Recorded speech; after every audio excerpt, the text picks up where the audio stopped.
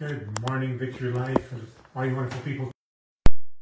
To the things that are pertinent right now, in this hour.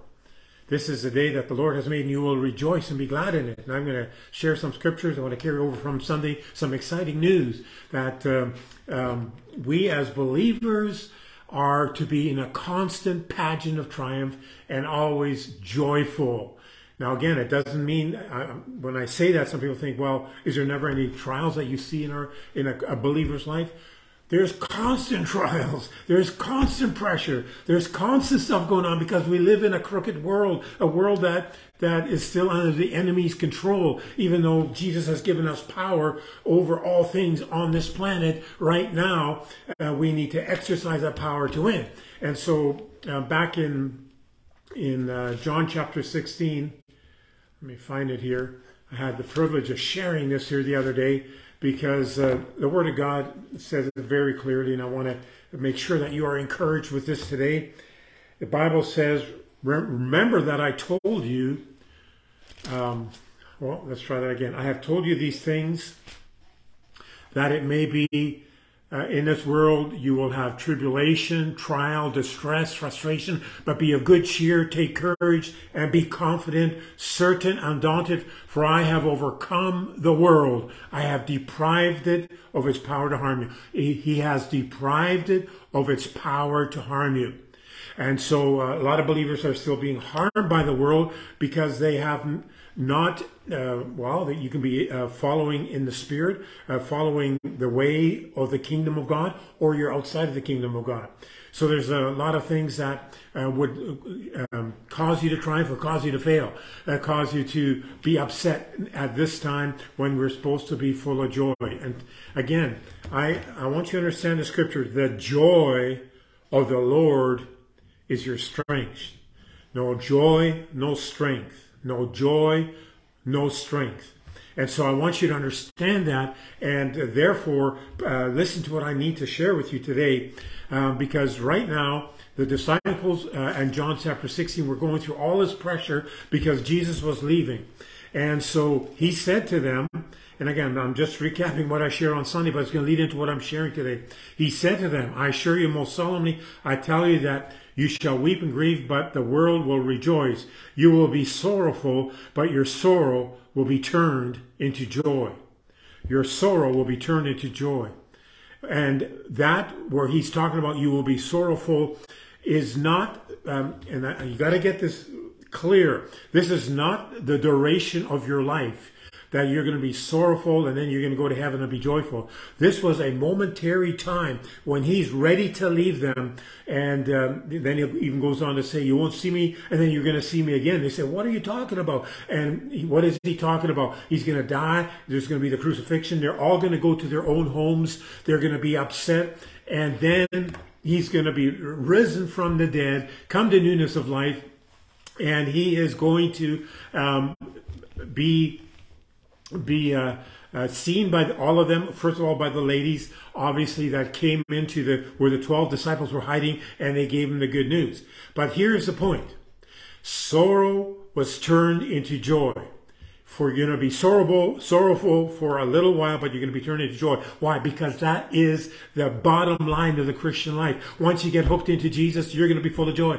Joy unspeakable, full of glory.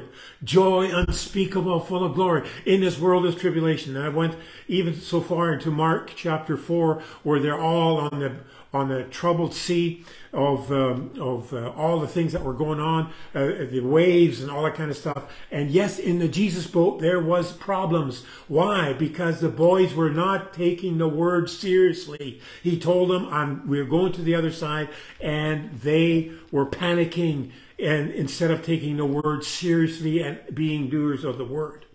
And so a lot of stuff going on here that we got to understand. The disciples, without doing the word, were in trouble. Jesus says you're going to have a little bit of sorrow, but your sorrow turn to joy because I have overcome the world. And so, having said that, he has overcome the world. Therefore, be of great joy. Be of great joy, and be full of all the things that you need. It's really joy is your equipment for these great days that we are in. All right. So goes on to say here, chapter 5. Then let's pick it up because we're talking about end times. Folks, we are here at the end of times. On a Friday is Rosh Hashanah, where it is a new year for the Jews. We know that they believe their Messiah, while they actually believe in a false Messiah that has showed up in Israel, but they also believe in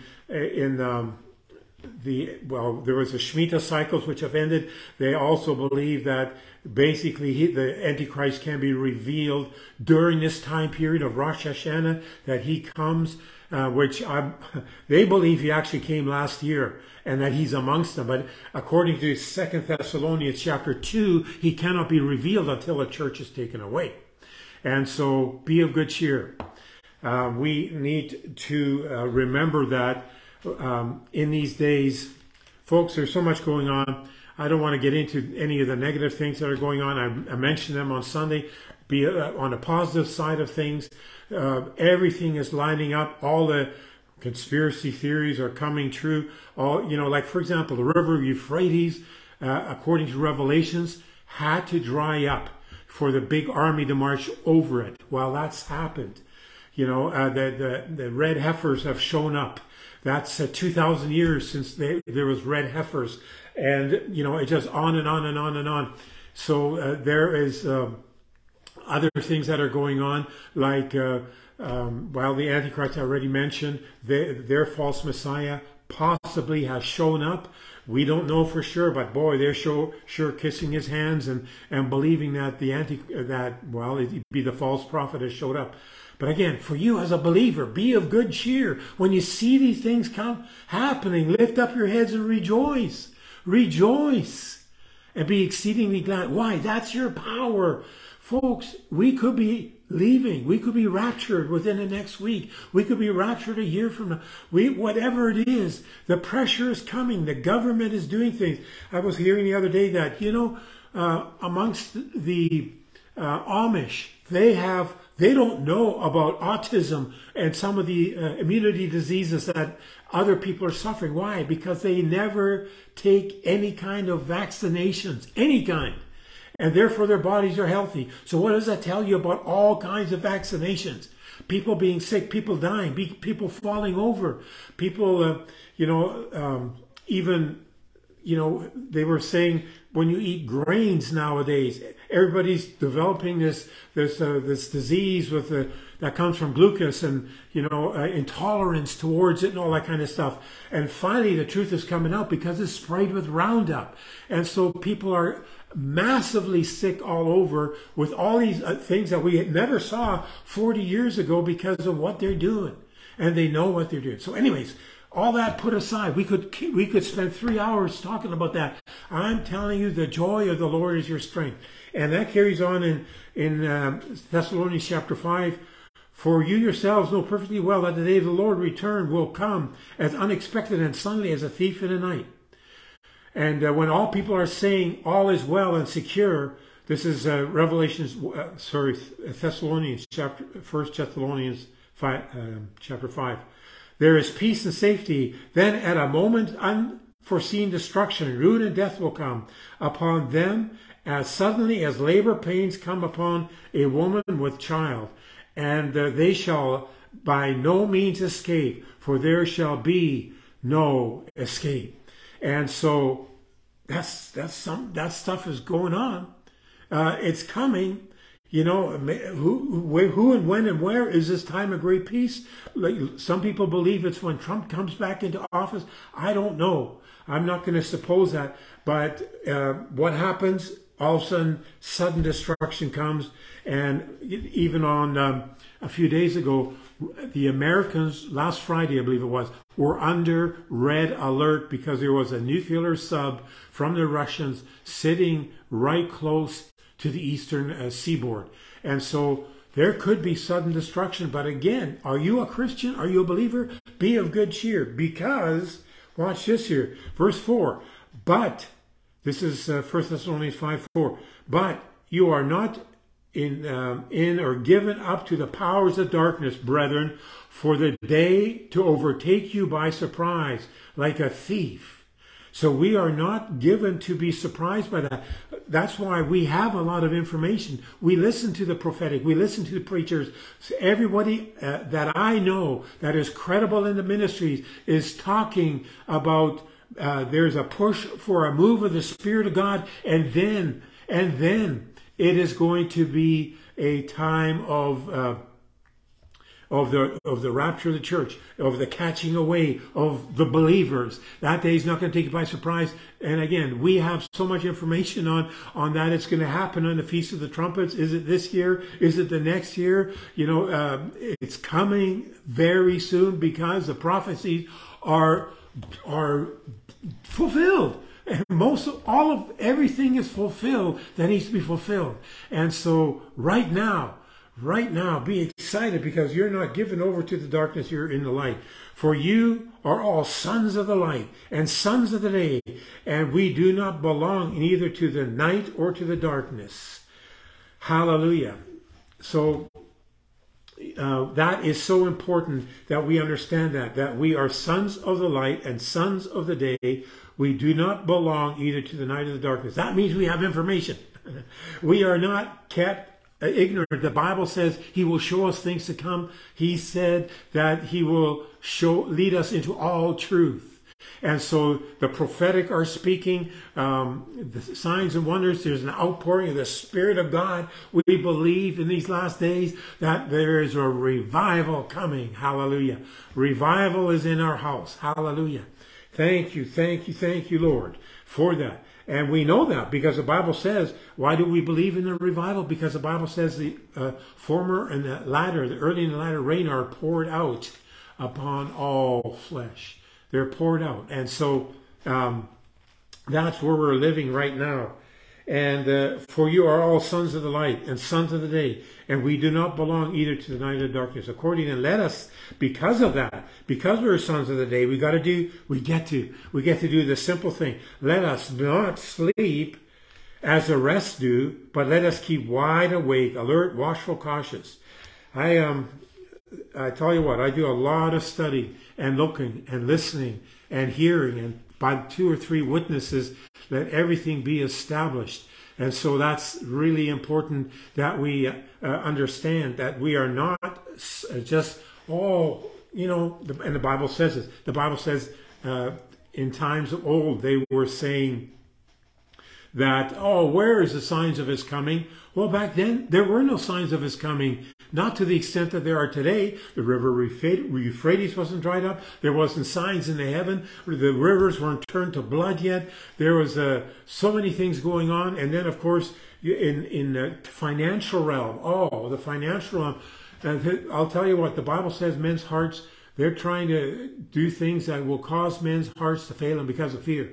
Yeah, and there's so much going on in that financial realm. But the Bible says you're going to see things coming. Be of good cheer. For you are not sons of the light and sons of the day. We do not belong neither to the night or to the darkness. According then, let us not sleep as the rest do, but let us keep wide awake, watchful, alert, cautious, and on guard. And let us be sober and calm, collective and circumspect. Amen. Sober, calm, collective, circumspect. For those who sleep, sleep at night. For those who get drunk at night. And so, what is that saying? We are not the ones that are getting drunk or are going to be caught by surprise. That's what it's leading to. Surprise! The Lord is on his way. Surprise! We're not those people. We're excited. I know I'm excited every time we get to share God's word. There is opportunity to see the power of God manifest in a mighty way, because the Bible says where sin abounds, grace much more. And we're believing for the Bible says in the book of Acts, 3,000 were added in one day. We're in this last revival, and we're seeing it starting here, all over the world. We're believing for such a turning in the realm of this. Well, I believe it's already started, but with the results.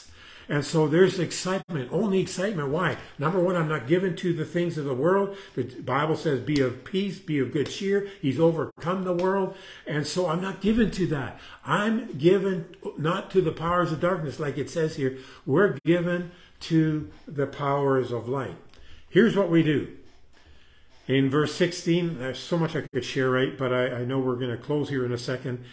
Verse 16 says, right in conclusion of all of this, of we're so close to the end here, it says, be happy in your faith and rejoice and be glad-hearted continually, always. Be happy in your faith and rejoice and be glad-hearted continually. That is again, understanding that in his presence is fullness of joy. How do I get in his presence? This morning I had the privilege of walking the floor, getting in his presence.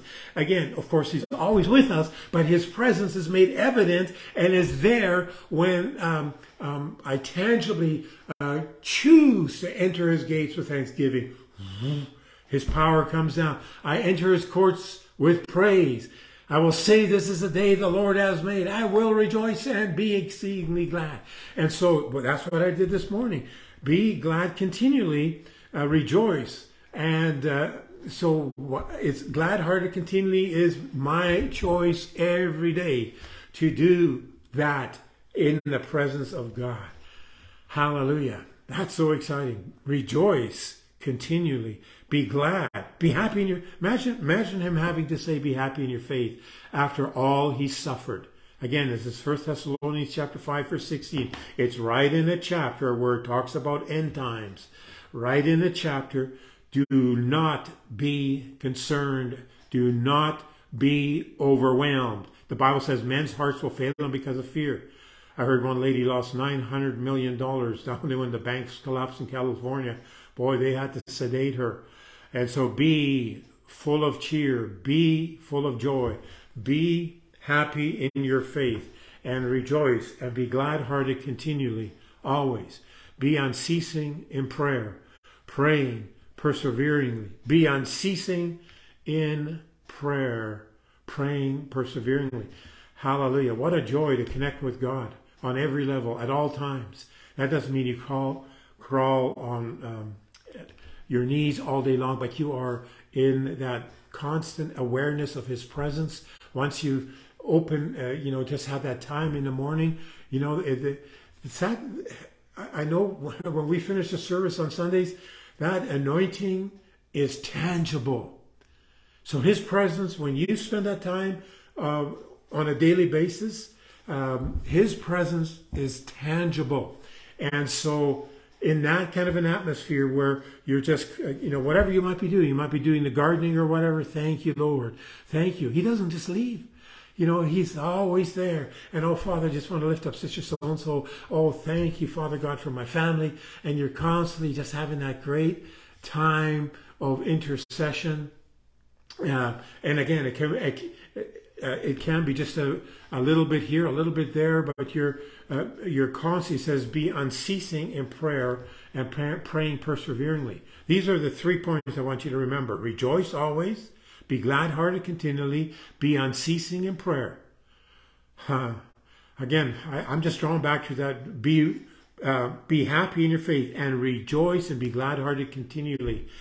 Even if you heard today the Russians were coming, the red alert went out on Friday last week of Russian activity, be glad-hearted continually.